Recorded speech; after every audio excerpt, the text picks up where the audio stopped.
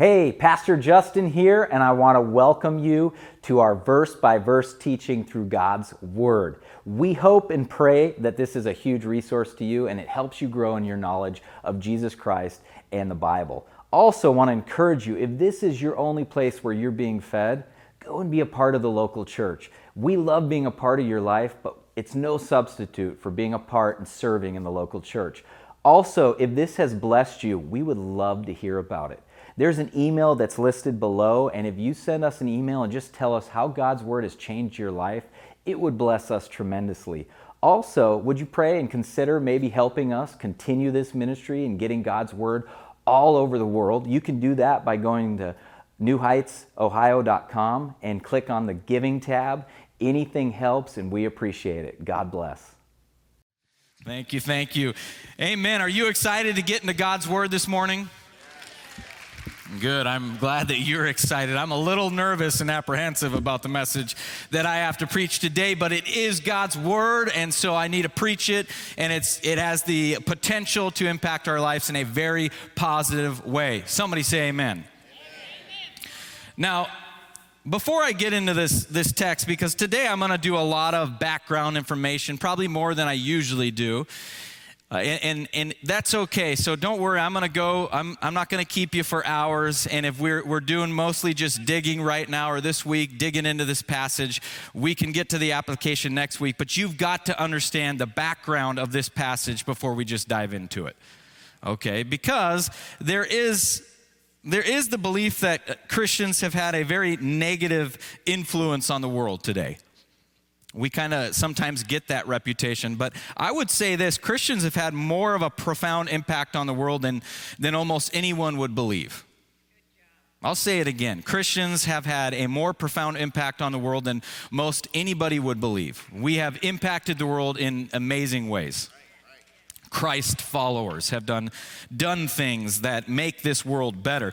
We have been accused, one of the things we've been accused of is minimizing women. And we're going to talk about this today. Here's what I want you to know, though. Even though we've been accused of minimizing women, according to the World Economic Forum, 9 of the 10 best nations on earth for women's rights happen to have majority Christian population. Think about that. I'm going to say it one more time. 9 of the 10 best nations on earth for women's rights happen to have majority Christian population. I don't think that's by accident. Today, many people would believe science and faith are incompatible, and yet it was very committed Christians like Isaac Newton, Johannes Kepler, Blaise Pascal, who played key roles in launching the scientific revolution, were committed and devout Christians. In fact, John S. Dickerson, in a book that he wrote, said this: nearly every leading university in the world was founded by Christians. Hospitals and formal philanthropy to care for the poor grew largely because of Christians, Christ followers. The most influential abolitionists who worked tirelessly to overcome slavery were committed Christians.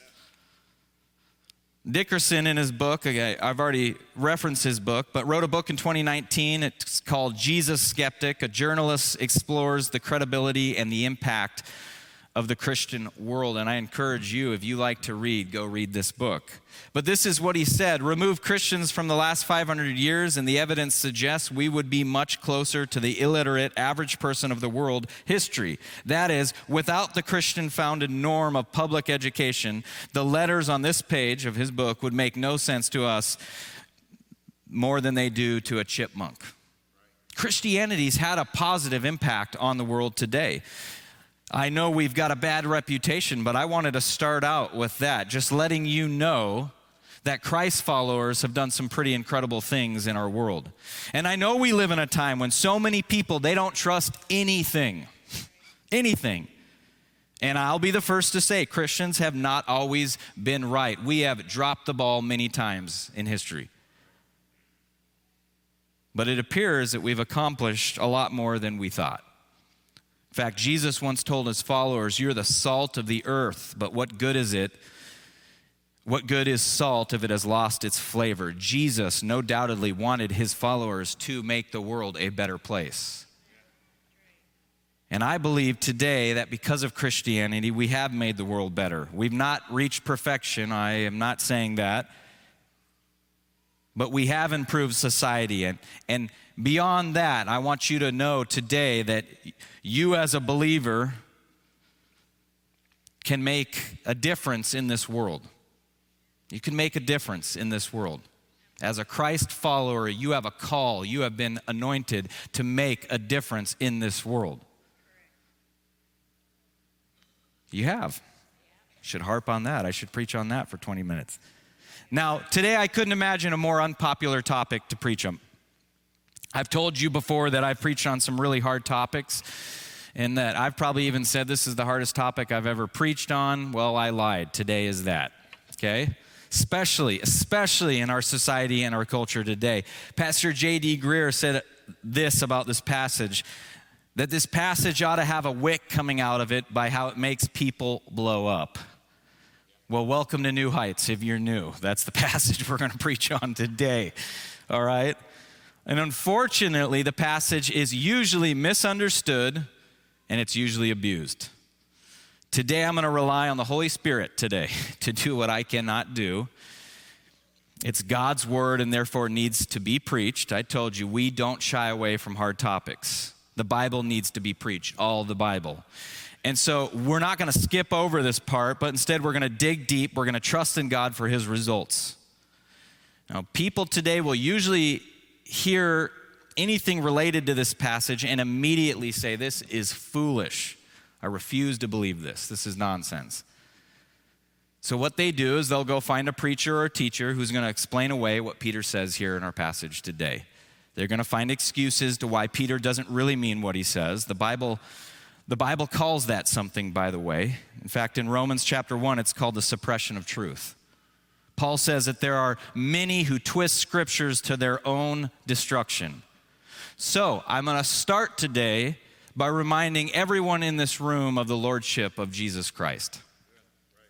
Basic idea is this: we don't follow Jesus because each issue he teaches makes the most sense to us, but because he is Lord and his word is sovereign. If you're the kind of person that has to be convinced of each individual issue before you're going to obey, then you really don't understand the lordship of Jesus. A lot of people pretend to believe in the authority of the Bible, but they refuse to believe some parts of it. You can't do that. You can't do that. We cannot follow the authority of Jesus without the authority of Scripture, because it's Scripture that teaches us and informs us about Jesus. We obey Jesus because he's Lord. We don't vote on each individual issue. For some of you, the issue is not what we're going to talk about today, even if the issue rubs you the wrong way. It comes down to is the lordship of Jesus. You need to make a decision today. Is he Lord? And if so, then do what he says to do. To say that the Bible is authoritative is to say that it holds the final word. Listen, not science, although science complements Scripture, by the way. Not human experience. A lot of you will jump, you'll say amen to science, but science does complement Scripture. But in Pentecostal circles, we're a Pentecostal church, this one might rub you the wrong way. It's not human experience, although human experience complements Scripture. It's not human reasoning. Scripture, the Bible, always has the final word. The Westminster Confession of Faith, it states this, and I love it. It says, the authority of the Holy Scripture, for which has ought to be believed and obeyed, depends not upon the testimony of any man or church, but wholly upon God, who is truth itself, the author thereof, and therefore it is to be received because it is the word of God.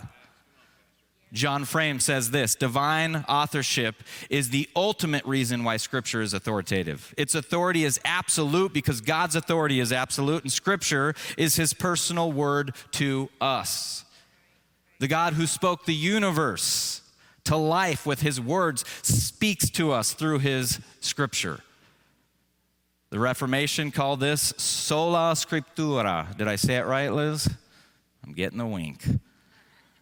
The Bible is the sole, infallible source of authority for Christian faith and practice. The Bible is God's authoritative word. Since it is authoritative word, we're obligated to respond to it.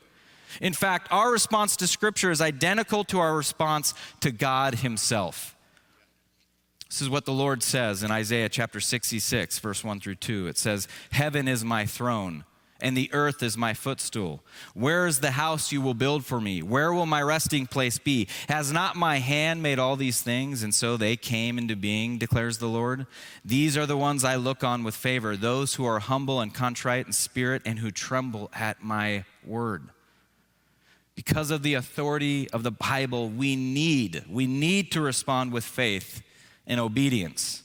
Now, I know I harp on this. I know this is a lengthy introduction. I know I harp on this every single week, but it's so important for you to understand why we preach the Bible verse by verse.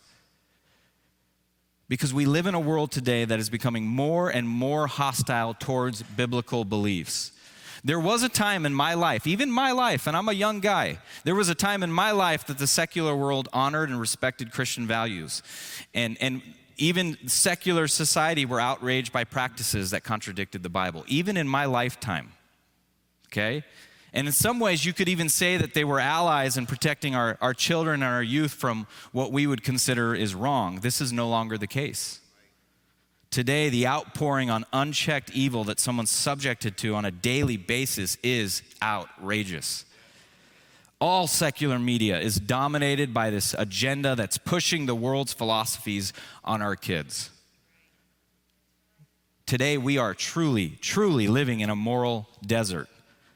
But here's the deal. You and I do not have to be discouraged. We have an example in Jesus Christ, who also happens to be our source of life. Jesus showed us truth. He also showed us that he was into some serious weaponry. I know I'm in Ohio, so all you gun-toting guys, listen to this. Jesus was into weaponry, but not the kind of weaponry you think, because he was more into spiritual weaponry. You and I are in a spiritual war today. And this is what I believe, and this is what I told the board when I first came here. It's the task of every pastor to make a conscious effort to introduce the Bible as the believer's greatest defense and offense against the world and our enemy. I still believe that. That's why Hebrews chapter 4:12 says the word of God is a double-edged sword. It penetrates even to dividing soul and spirit, joints and marrow. It judges the thoughts and attitudes of the heart. This is why Jesus, who's the living word, told us to use Scripture, the written word. The truth is that we are not facing things that the church hasn't faced before. The early church was constantly confronting hostile spiritual forces, and when we read the Bible, we see that they left an example for us on what it's going to take from us, what's going to be necessary to be mature and victorious in an environment like we find ourselves today. Guess what it is? Teaching God's word. The teaching of good doctrine. The early church emphasized how important the daily teaching of God's word was to that first congregation, and the results, they were great. They were amazing. So the word of God spread.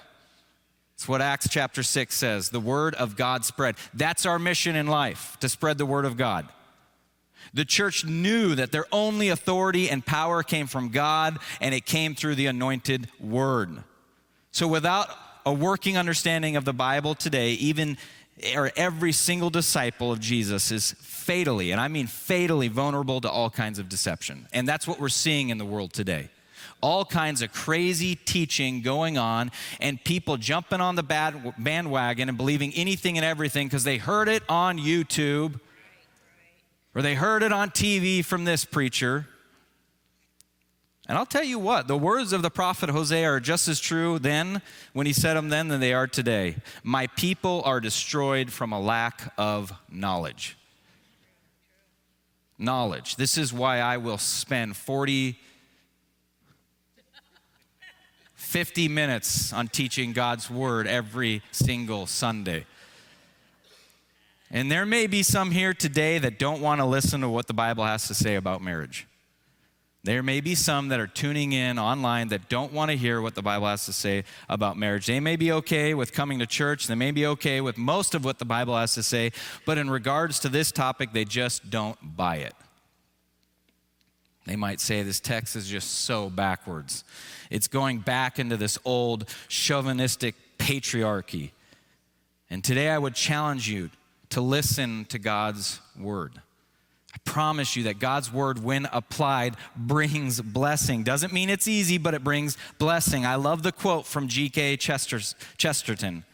The Christian ideal has not been tried and found wanting. It has been found difficult and left untried. In our text today, Peter is going to discuss the duty of the Christian wife to her husband and of the Christian husband to his wife in verse 7. Now, some are going to say, why in the world would Peter spend 6 verses harping on the wife? And then he gives 1 verse to the man. I could see how you would ask that, and I'm going to tell you this. Now, you have to remember, we're going to talk a little bit about what the world was like when Peter wrote this, and he knew very well, because what was happening, and I think it's still a trend today, there were more women in the church during Peter's time than there were men. Now today, Barna Research says the same thing. We have more women in the church, more women volunteers in the church, more women doing things in the church than we do men. So let me pause for a minute and say, way to go, ladies. And now let me say this, shame on you men. We'll get to you next week. But you have to remember that Peter knew very well that the conversion of a wife could be very dangerous for that lady in that culture. It caused some serious problems, and many husbands would look at that as shameful. If they had not come to the Christian faith, but their wife did, they would look at that as completely disrespectful. So Peter spends a little more time talking to the wife. The other thing you need to remember about this passage is he's actually talking to Christian women who are married to unchristian men. Now, that doesn't mean the principles that he's going to teach doesn't apply to Christian ladies married to Christian men. So you can't just check out immediately, but you do have to remember this.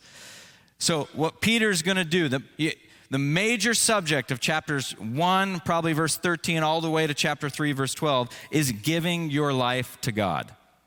So if a woman wants to give her life to God, then she has to give herself to her own husband. And Peter's going to give 3 examples of what that looks like in Christian marriage, okay? And I don't think we should ever be frightened of whatever the Bible says. We serve a loving God who has our best interests at heart, and he doesn't want to hurt us. He wants things to flow smoothly, and he always thinks and wants the highest for us, always. So we never have to run away or shy away from the Bible, nor should we ever think that we need to manipulate the Bible to accommodate it, to make it say whatever we want it to say.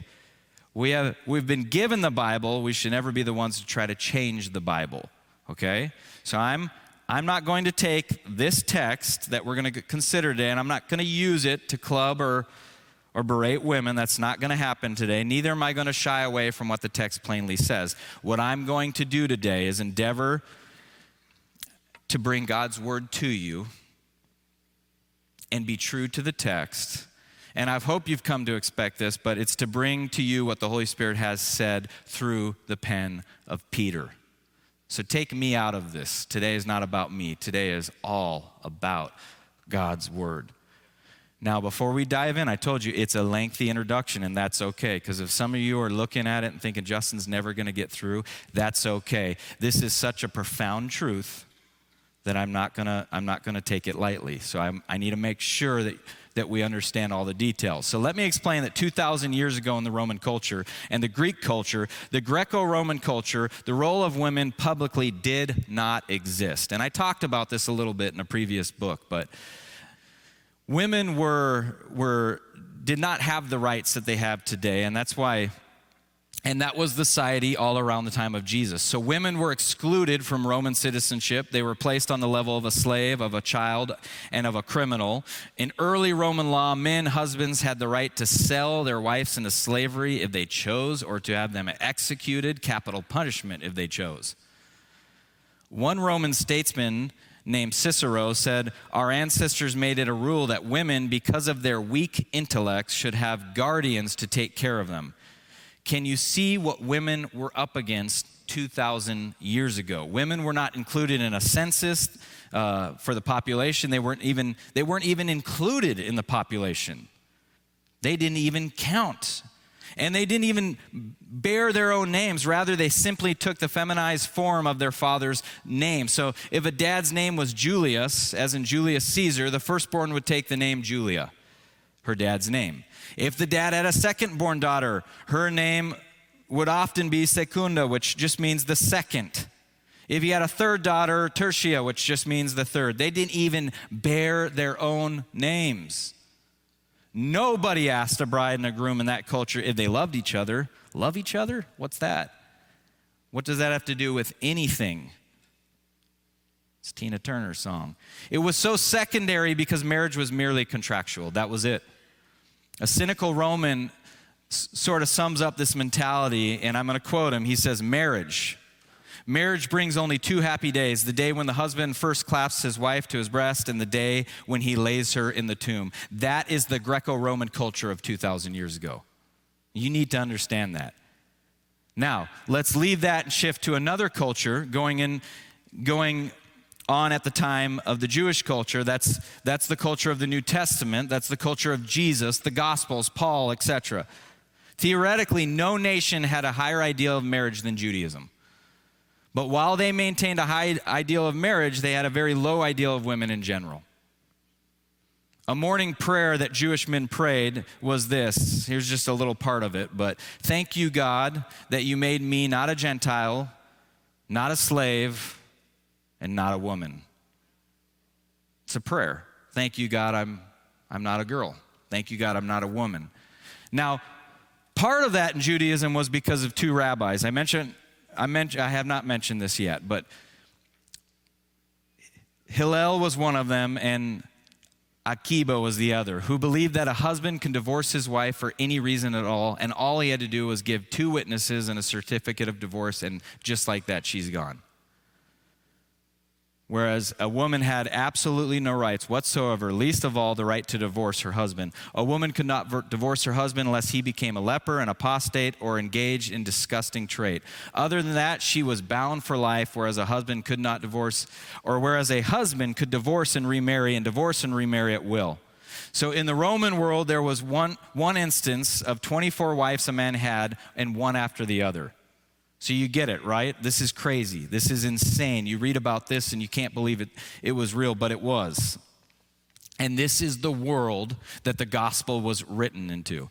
And we'll jump into that in a little bit. We'll talk about what Jesus did for women. But number one, here it is, giving yourself is an obligation. And we see this in verse 1, the first part of verse 1. It says, likewise, wives, be subject to your own husbands. Now, likewise means in the same way. So it refers back to the two previously mentioned examples of submission. Remember, Peter has told us to submit to government, right? And then he's told us to submit to our bosses. So likewise, in the same way, marriage, he says, is an earthly institution that God has set up to reveal himself and to provide stability. So there's this leadership component that God has given man to play in the home. We don't like that word subject. We've already learned what it means, but it's the verb hubatasso, to rank under. So the Apostle Peter, under the Spirit's inspiration. Oh no, I was right. I'm sorry. I'm going back and forth today. This is a nerve-wracking passage to preach. The Apostle Peter, under the Spirit's inspiration, he taught the same thing. We see that in Colossians chapter 3, verse 18 through 19. This is just one of many, but Paul said, wives, submit to your husbands, as is fitting in the Lord. Husbands, love your wives and do not be harsh with them. Sometimes we need to consider that this has nothing to do with women not leading in the workplace or the government. Now, I've heard Christians abuse this text all the time and say women weren't born to be leaders, they can't be leaders, the Bible teaches, so baloney. It's not what the Bible teaches. Nowhere in the Bible does it say that. It has nothing to do with women not leading in the workplace or the government or society. It doesn't say women be subject to men. It's not what it says. It only has to do with the home, and you need to understand that. Something else we need to understand is that wives are not told to be subject because they are inferior.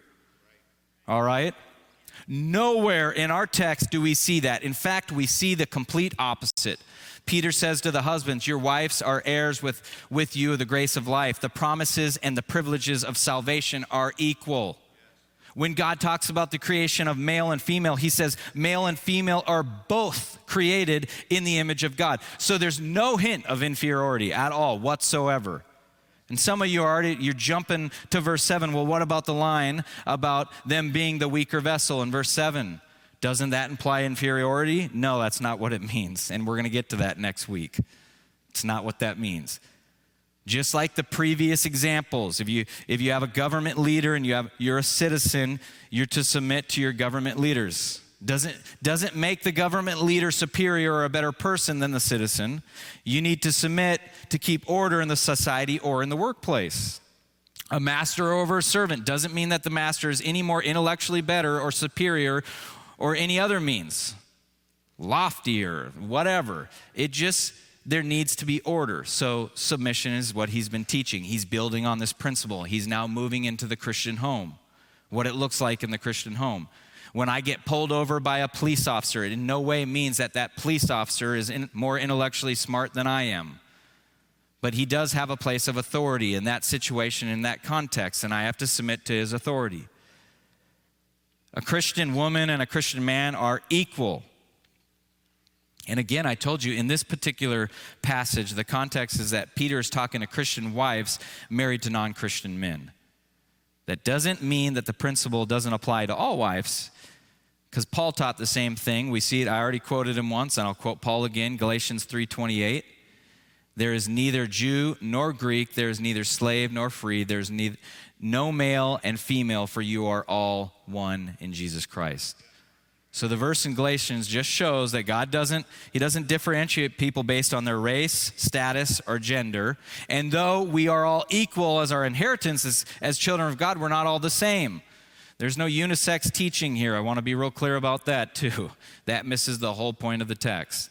The Apostle Paul is not advocating a genderless ideology any more than he is promoting the idea that a Greek is now a Jew and a slave is now a free man, okay? Instead, Paul is unfolding the richness of our equality in God's eyes. A part of the Bible that for years has been ignored and neglected. We're all equally welcome, we're all loved, and we're all heirs. So we see submission in the Trinity too, just so you know. One God, three persons. They're all equally God, yet Jesus said that he was submitted to the Father. He said, I only do what the Father tells me to do. Equal in essence, different in role. Some of you are saying, well, Pastor Justin, you don't know my husband. He doesn't deserve my submission. And you just don't know what kind of man he is. That's missing the entire point, though. Hang with me. Your husband may not deserve your submission. There are a lot of husbands that don't deserve it. But Jesus does. Jesus does. Peter talked about our life being spiritual sacrifices. So you think of your submission to your husband as an offering to the Lord. Man, it's so quiet in here. Because remember, Peter's talking. He's telling Christian wives to submit to non-Christian husbands. What? How can a Christian wife submit her life to somebody who doesn't even submit their life to Christ? Well, first of all, I need you to know this. Doesn't mean that you can submit to him when he tells you to do something sinful against God's will. Okay? We've already covered that in other examples of submission. We don't submit to the government when they tell us to do something that contradicts God's will or contradicts God's word. We don't submit to a boss when he's telling us to do something that contradicts God's word. And you don't submit to a husband when he's telling you to do something that contradicts God's word. You don't do that because it would be unsubmissive to God. So the idea of submit to a husband is to respond to him, to relinquish your rights that you might serve his needs. John Piper says it this way: the husband does not replace Christ as the woman's supreme authority. She must never follow her husband's leadership into sin. But even where a Christian wife may have to stand with Christ against the sinful will of her husband, she can still have a spirit of submission. She can show by her attitude and behavior that she does not like resisting his will, and that she longs for him to forsake his sin and lead righteousness, so that her disposition to honor him as head can again produce harmony. Now, again, I've told you, this doctrine has been used so many times in the past to the detriment of women and children. So I want to address the wife who's being abused today. If you are in our church today, or you are watching online and you are living in an abusive relationship, get out. Get out. Get out. You do not have to stay in that home and continue to submit to an abusive husband. That's not what the Bible teaches. Maybe you think that God's more interested in preserving your marriage than the well-being of you and your children. Not true. Not true. You need to understand that God values marriage, but he's also concerned for your safety and sanity in the midst of a destructive or a dangerous marriage. Throughout the Bible, we see how God is our refuge. We see it in the book of Psalms. We see it in Proverbs, Isaiah, Jeremiah. And in Proverbs, we read this: a prudent person foresees danger and takes precautions. The simpleton goes blindly and suffers the consequences. You do not have to stay in an abusive relationship. Sometimes wives think they need to endure abuse because they've been taught it's unbiblical or ungodly to leave, because that's not submitting. Keeping the family together at all costs is seen as God's highest value, but there are times when keeping the family together has an extremely high price for a woman and her children, and it can sometimes cost them their lives. And so sometimes staying together only enables the husband to continue to sin against them with no consequences, and that is not biblical. It's not biblical. God wants all of us to be safe, physically, emotionally, mentally, and spiritually, and God wants all of us to find refuge in him, okay? So I want to quickly review this before we go on. Here's what submission is not. We've covered a little bit of it. Here's what submission's not. Number one, the dominance of the man. A wife does not exist as a servant in her house to cater to her husband's whims. Just a few verses after Paul's commands to wives, he tells the husband to lay down his life for his wife and love her as Christ loved the church. Okay? So it's not the dominance of man. Submission's not number two, it's not abusive relationships. I wish, we talked about it, but I wish we didn't need to say anything at all, but we do. When Paul says to submit to the husband as to the Lord, that means as a way of serving God, not in the place of God. So that means that if your husband tells you to do something that would make you disobey the Lord, or if his leadership ever puts you or your family in harm's way, you need to get out of there, and you need to get some counseling to help you heal. Number three, submission is not in all areas. Peter's command doesn't mean that all women everywhere should submit to all men, as if women can't lead. Paul's only talking about the marriage relationship, okay? And number four, using this verse as a tool to wield over your wives. Notice that this verse is addressed specifically to women. Men, it's her verse, not yours. I'm going to say that again. It's her verse, not yours. I love how Dr. Martin Lloyd-Jones said this. He says, it means you shouldn't quote it at your wife. It's hers to obey, not yours to demand. If she's not doing it, all you can do is be the kind of leader it would be a joy to submit to. You play your role and trust God with hers. Don't use this to beat it over your wife's head when she doesn't do what you want her to do, or you've missed the entire context. All right. Biblical submission in marriage is a sign of strength. Biblical submission in marriage is a sign of strength. It's not a sign of weakness. It requires a great degree of personal strength of character. Submission in marriage is a spirit of respect a wife has towards her husband. It's an attitude intended to help her and her husband to live more of a peaceful life together. It's not saying problems and disagreements between a husband and wife won't exist in marriage. Those are inevitable. We know it. But when a woman has an attitude of submission in marriage, a heart of respect for her husband, it's much more likely the inevitable problems that come are going to be resolved without crazy fighting, without bitterness, without resentment. And that's not to say it will be so because the man dominates the man gets his way all the time. That's not what Peter's teaching here either. Some people look down on submission as if it were something demeaning, degrading, or humiliating. In a biblical sense, that's not what submission is in marriage at all. That's not what Peter teaches. That's not what Paul teaches. Biblical submission in marriage is a wife making a choice not to overly resist her husband's will. That's not to say she can't disagree with him or that she can't express her opinion. Man, for goodness sakes, a wife needs to do that. So I'm so happy that Liz does that. I'm so happy that Liz keeps me on the straight and narrow sometimes. Thank you, Liz. Man, I'm so glad she doesn't keep quiet all the time because she sees things a lot more clear than I see things sometimes. But a wife who practices submission is by definition a woman with strength of character. She'll usually have her own opinions and ideas about issues. These may often be different to the opinions of her husband, but she can express her opinions and ideas respectfully without belittling and without disrespecting her husband, without being confrontational. In fact, it might sometimes be wrong for her not to express her opinion. She is ordained by God to be her husband's helper, not his doormat. By expressing her opinions, giving advice, and offering suggestions, she will be an invaluable partner to her husband. I think it's funny when people say, Pastor Justin runs the church. He's the head. Well, I'll tell you what, my wife's the neck. All right. Number 2, he says, giving yourself is an opportunity. We see this in the last part of verse 1 all the way through verse 2. I'll start with verse 1 again. It says, likewise, wives, be subject to your own husbands, so that even if some do not obey the word, they may be won without a word by the conduct of their wives, when they see your respect and pure conduct. It's kind of the same thing that Paul says in 1 Corinthians chapter 7, verse 14. He says, for the unbelieving husband is made holy because of his wife, and the unbelieving wife is made holy because of her husband. Otherwise, your children would be unclean, but as it is, they are holy. Now, what word is Paul talking about? What word is he talking about? Some don't obey the word, God's word. In other words, the Bible. If a husband's an unbeliever, he doesn't believe in Scripture. He doesn't view God's word as authoritative the same way that his wife would. He don't care about obeying the Bible. It's not his priority. He's an unbeliever.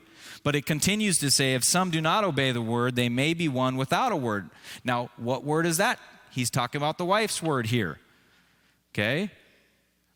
They don't obey the word so that they can, without a word, Peter says, be won by the conduct of their wives. And again, this doesn't mean that a wife has to never say anything. It doesn't mean that. And it definitely doesn't mean a wife doesn't present the gospel and preach the gospel. You guys remember the quote attributed to Francis of Assisi? He says, preach the gospel. By all means, preach the gospel, and if necessary, use words. I loved that when I was growing up because the sentiment behind it is this, that one, we demonstrate the love and the generosity of the gospel by our lifestyle. I love it. That's all well and good. But the gospel is an announcement. It is, okay? It's an announcement about what Jesus did to save people, not a presentation of what a good person you are. That's not the gospel. The gospel is not a presentation of how good of a person I am. It's a declaration of what Jesus did. So sharing the announcement is going to require words. Trying to share the gospel without using words is like watching a newscast with the sound turned off. Okay? You get it. Man, the newscaster, he's excited about something, but I don't know what he's talking about. I don't know what he's excited about. Or it's like Pastor J.D. Greer says, sharing the gospel without using words is like, well, tell me your phone number, and if necessary, use digits. Phone number's made of digits. You need to use digits. So we get it, right? We understand to proclaim the gospel, you actually need to share the gospel. Peter isn't saying don't speak, don't use your words. He already said in chapter 1, verse 23 that we're born again, not by corruptible seed, but incorruptible seed. That's the word of God. So when he writes this to believing wives who were yoked to unbelieving husbands, he had in mind a wife who's already preached the gospel. Man, she's already shared the gospel. She came home from the tent meeting or the church meeting or whatever they had in those days, and she was excited, and she came home and shared with her husband. Now, I've been around this a lot in ministry. I've seen a lot more wives get saved than I have seen husbands. And when the wife gets saved, she is so excited. She wants to go share with her husband. And she makes every opportunity to share. And that's good, but he still hasn't believed any of it. And she's even, she'll go put tracts on the toilet seat. She'll put tracts in the Sports Illustrated magazines or the hunting magazines. She'll tune all of his radio stations to the Christian radio station. She might leave, that time it was the CDs of the pastor's sermon from Sunday. She might just leave it on the car seat. She's doing everything she can to lead him to the Lord, but he's not into it. He doesn't care. And Paul's talking to that lady. Not only he's saying, don't just build a pulpit in your living room. That might not save him. You could bring home the pulpit and preach to him every night before he goes to bed. That might not work. Live a loving, submissive life before the Lord in all purity and godliness. So if your husband's not a Christian, they can be saved by the way that you live. Peter's counsel, be a good wife. Be a good wife. William Barclay called it this: the silent preaching of a lovely life. What an incredible description. The silent preaching of a lovely life. Augustine, who's a 3rd century bishop in North Africa, this story is incredible. His mother, Monica, was a believer in Jesus. His mother came to the faith first. And his father was an unbeliever. And Augustine writes of this tension that existed in his home. And in one of his writings, he says this, almost as if it was a prayer.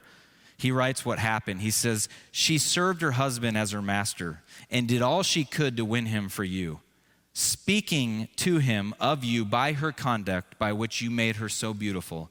Finally, when her husband was at the end of his earthly span, she gained him for you. Is that not powerful? Is that not amazing? That is a powerful testimony. He was converted by her lifestyle that he observed over a course of a long time, the silent preaching of a lovely life.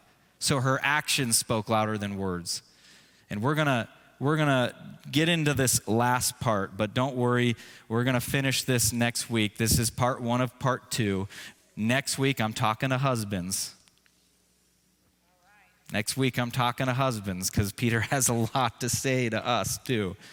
But number 3, giving yourself, he says, is an ornament. We see this in verse 3 through 6. Starting in verse 3, do not let your adorning be external, the braiding of hair and the putting on of gold jewelry or the clothing you wear, but let your adorning be the hidden person of the heart, with the imperishable beauty of a gentle and quiet spirit, which in God's sight is very precious. Verse 5, for this is how the holy women who hoped in God used to adorn themselves, by submitting to their own husbands, as Sarah obeyed Abraham, calling him Lord, and you are her children if you do good and do not fear anything that is frightening. Similar to what Paul said in 1 Timothy chapter 2, verse 9 through 10, he says, likewise also that women should adorn themselves in respectable apparel, with modesty and self-control, not with braided hair and gold or pearls or costly attire, but with what is proper for women who profess godliness with good works. Now, I grew up on the West Coast. I grew up in Seattle, Washington, and I had never come across somebody abusing this passage, ever, in all my life. The ladies in Seattle like to dress up, So I moved to Missouri to go to Bible college, and I was sitting there, and I've always liked to dress up. I like to look good, I guess, or at least I like to look respectable. And I remember this lady coming in, and she was a student there, and she had come from a different cultural background than I did, and I was sitting at a table with other girls because we were all studying. We were studying, and she came in, and this poor student across the table from me was wearing designer clothes, and she had really nice hair and makeup on, and she had nice jewelry. And I remember this lady that walked in was not wearing makeup, didn't have designer jewelry, and her clothes looked a little different. I'd never seen clothes like that. It looked like maybe what you would see in the 1800s. And she ripped into this girl, and it was the very first time in my life that I had ever heard somebody take this that perspective on this passage, and she kept quoting these verses over and over. She kept quoting these verses. Well, the word adorning is the word cosmos. We get our word cosmetics from it. It actually means to put in order. So Peter's telling them to make the priority and the focus of their life, not the outward cosmetics, but focus on the hidden person of the heart. He is not prohibiting wives from wearing nice clothes and makeup. When my wife and I were missionaries, we went to a church, and this has broken my heart, and even to this day when I think about it, I get angry. We were there and we preached, and after the service, a lady in pants came up. We were in the sticks in Missouri, and this woman had walked in off the street. She was wearing pants. She responded to the message. She came and gave her life to Jesus at the altar, and this pastor got up and kicked her out of the church because she was wearing pants, quoting the scripture. Still, to this day, that was almost 13 years ago, I get real worked up when I think of it. We take scripture and we take it out of context so many times. Jesus said, don't labor for the food that perishes too. You remember when he said that in the Gospels? Was he saying we don't work for food? No. Jesus wasn't saying that people can't work for food. Neither was Peter saying women can't wear makeup and jewelry. I know some fundamentalists use this to say this is a prohibition against braiding of clothes, putting on jewelry. But if we take that, if we take their stance on it, it would also mean they can't wear clothes. And thank you for coming to church today wearing clothes. Okay? Thank you. Peter was not promoting nudity. It's not bad to want to look good. We admire beauty. We do. It's not sinful for a believer to want to make themselves look better. There's not a problem with that. And just so you know, this is something people have been doing for a long time. Goes all the way back into antiquity. They've done archaeological digs in Rome, and they found that 2,000 years ago when this was written, women dyed their hair with extravagant colors. They would like crazy colors. They also wore wigs, and even back then, the most popular wig, get this, was blonde. What is with people and blonde hair?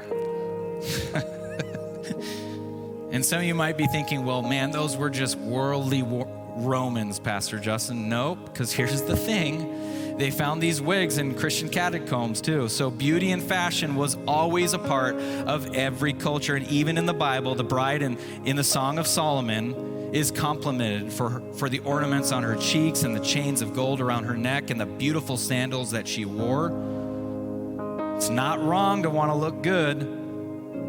It's not saying that women should not wear makeup or dress or nice clothes. What it means is this, ladies, there is a way that the world tells you to be beautiful, which only focuses on the external, focuses on beauty and clothing, and the world will tell you that that's going to give you power and significance. But Peter says there's this beauty that's better, and the good thing about this beauty is it doesn't fade. It's imperishable. We work really hard to keep our beauty. Go into the store and find all these creams you can rub on your face to make sure you don't get wrinkles. And guys, this isn't just for girls, because I'm obsessed with losing my hair. Can I just say that? I'm so afraid of it. I have nightmares. I tell Liz, I have nightmares that I wake up and I have a receding hairline. I just know it's coming. I know that it's going to happen one day. I'm going to lose my hair. And I go buy the shampoo that helps that supposedly to never happen. And I always rip on YouTube, but I've watched YouTube hacks of how to keep your hair longer. I don't want to lose my hair. It's not just the ladies that want to look good. We struggle with this too. But Peter says there's just beauty that's better. There's something that is imperishable, and go for that beauty. And my wife is the most beautiful person in the world to me. She is. I think physically she's beautiful. I still remember the first time I saw her, at least when we were adults, because I've known you since you were a little kid, but I still remember seeing her on that stage at Central Bible College and determining that I'm going to marry that girl. And it was for spiritual reasons, kind of. She was praying. It was attractive to me, but I thought she was beautiful. And nobody in the world makes my heart pump like she does. Still, after all these years of marriage, when she walks in the room, my heart starts bumping. She's beautiful. But she looks different from the girl I met 20 years ago. Was it 20? Not that old. A lot of life has happened since then, right? I don't look the same either, but man, I will be sitting in my backyard around our fire pit, and sometimes I'll just look across and see the fire glowing off her, and I'll think, man, she's the most beautiful woman in the world. Here's a girl who has given her life and her body to serve our family and me. That's this Christ-like beauty that goes way beyond the physical beauty. Glamour is something that she can put on and she can take off, but true beauty is always present. Glamour is corruptible, it decays, it fades, but true beauty from the heart grows more wonderful as years pass. And I'm telling you, I think my wife is more beautiful today than she was all those years ago when I first met her. She's beautiful to me. Some of you ladies, as you get older, you spend money on all kinds of things. And I can understand that. I just told you I use certain shampoo. I'm very scared of losing my hair, so I get it. But if there is a Christ-like beauty in you that's ever deepening, that goes on forever, you won't need the other ones so badly. And that's what Peter's talking about here. I've got to close because I've gone over. But I'm trying to explain this to my boys. Liz says, you need to teach this to the boys. They're not too young to hear this. Okay.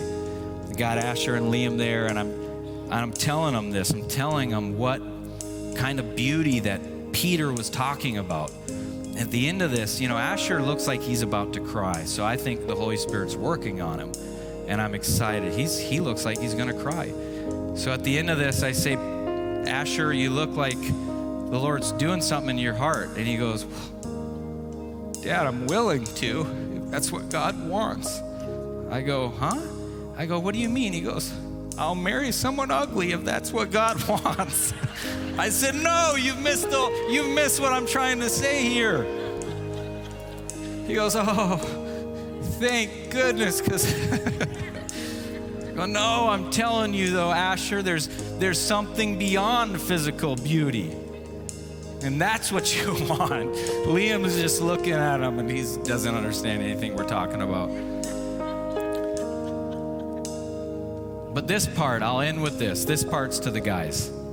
So I've talked to the ladies. This verse speaks to both the men and the women.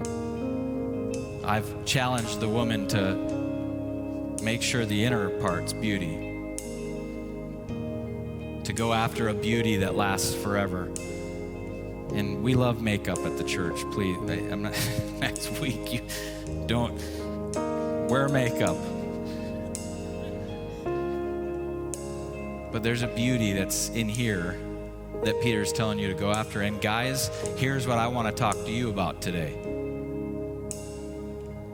Look for the real beauty. Value real beauty. Stop putting pressure on your wife that she has to look like all that fake cosmetic junk that you see in the grocery store, the magazine aisle. Value and cherish your wife, because when your wife feels loved and cherished and valuable to her, she wants to look good for you. She wants to do that for you. Start appreciating and loving your wife. Amen? A few amens? Just a few? We've only begun to scratch the surface, and I'm going to close in prayer because this is just a lot. I told you I was probably going to go a little deep and might not even be able to get to all of it because this is so important today. World wants to tell us what marriage is. God has a definition of what marriage is. And when we follow God's definition, man, we live a blessed life. Marriage is one of the most amazing gifts that God could have ever given to us. So here's my prayer for you today, okay? I'm going to pray that husbands go and cherish and love their wives, and I'm going to pray that a wife submits to her husband and the home experiences peace that only God can give, and the world would look at us and say, man, what do they have that we don't? Amen? I told Pastor Enos I would do the Connect card. And there's 4 steps that you can take. Begin a relationship with Jesus. I'm going to pray if you want to do that here in a minute.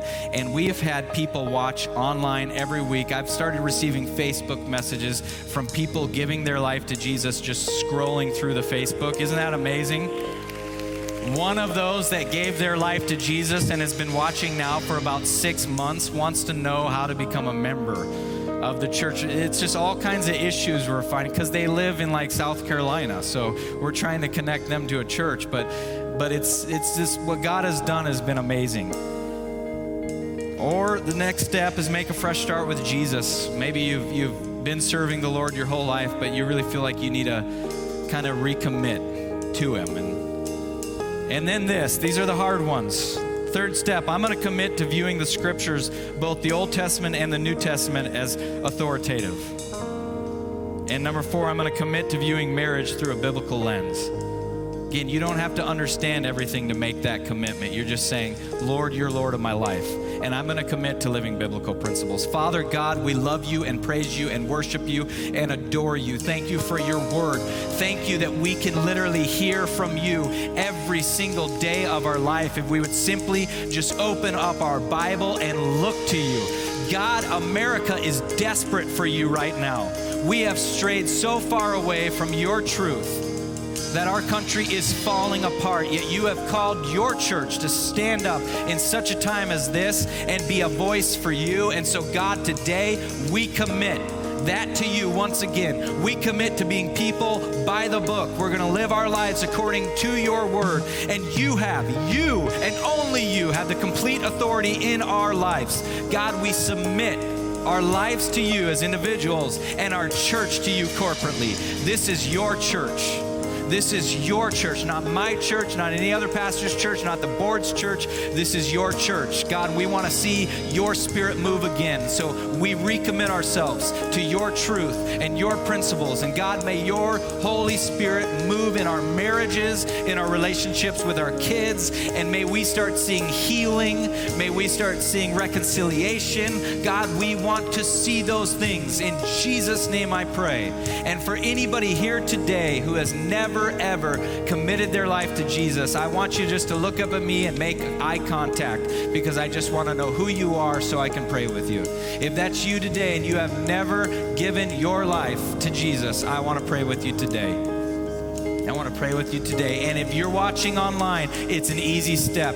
You don't actually need me to pray with you. You can do it yourself right now, wherever you're at. If you're in a car, driving, keep your eyes open, but you can pray this. If you're sitting on a couch, if you're eating at your breakfast table, all you have to do is confess that Jesus is who he said he was, that you have sinned and fallen short, and that only through Jesus you can receive forgiveness. That's it.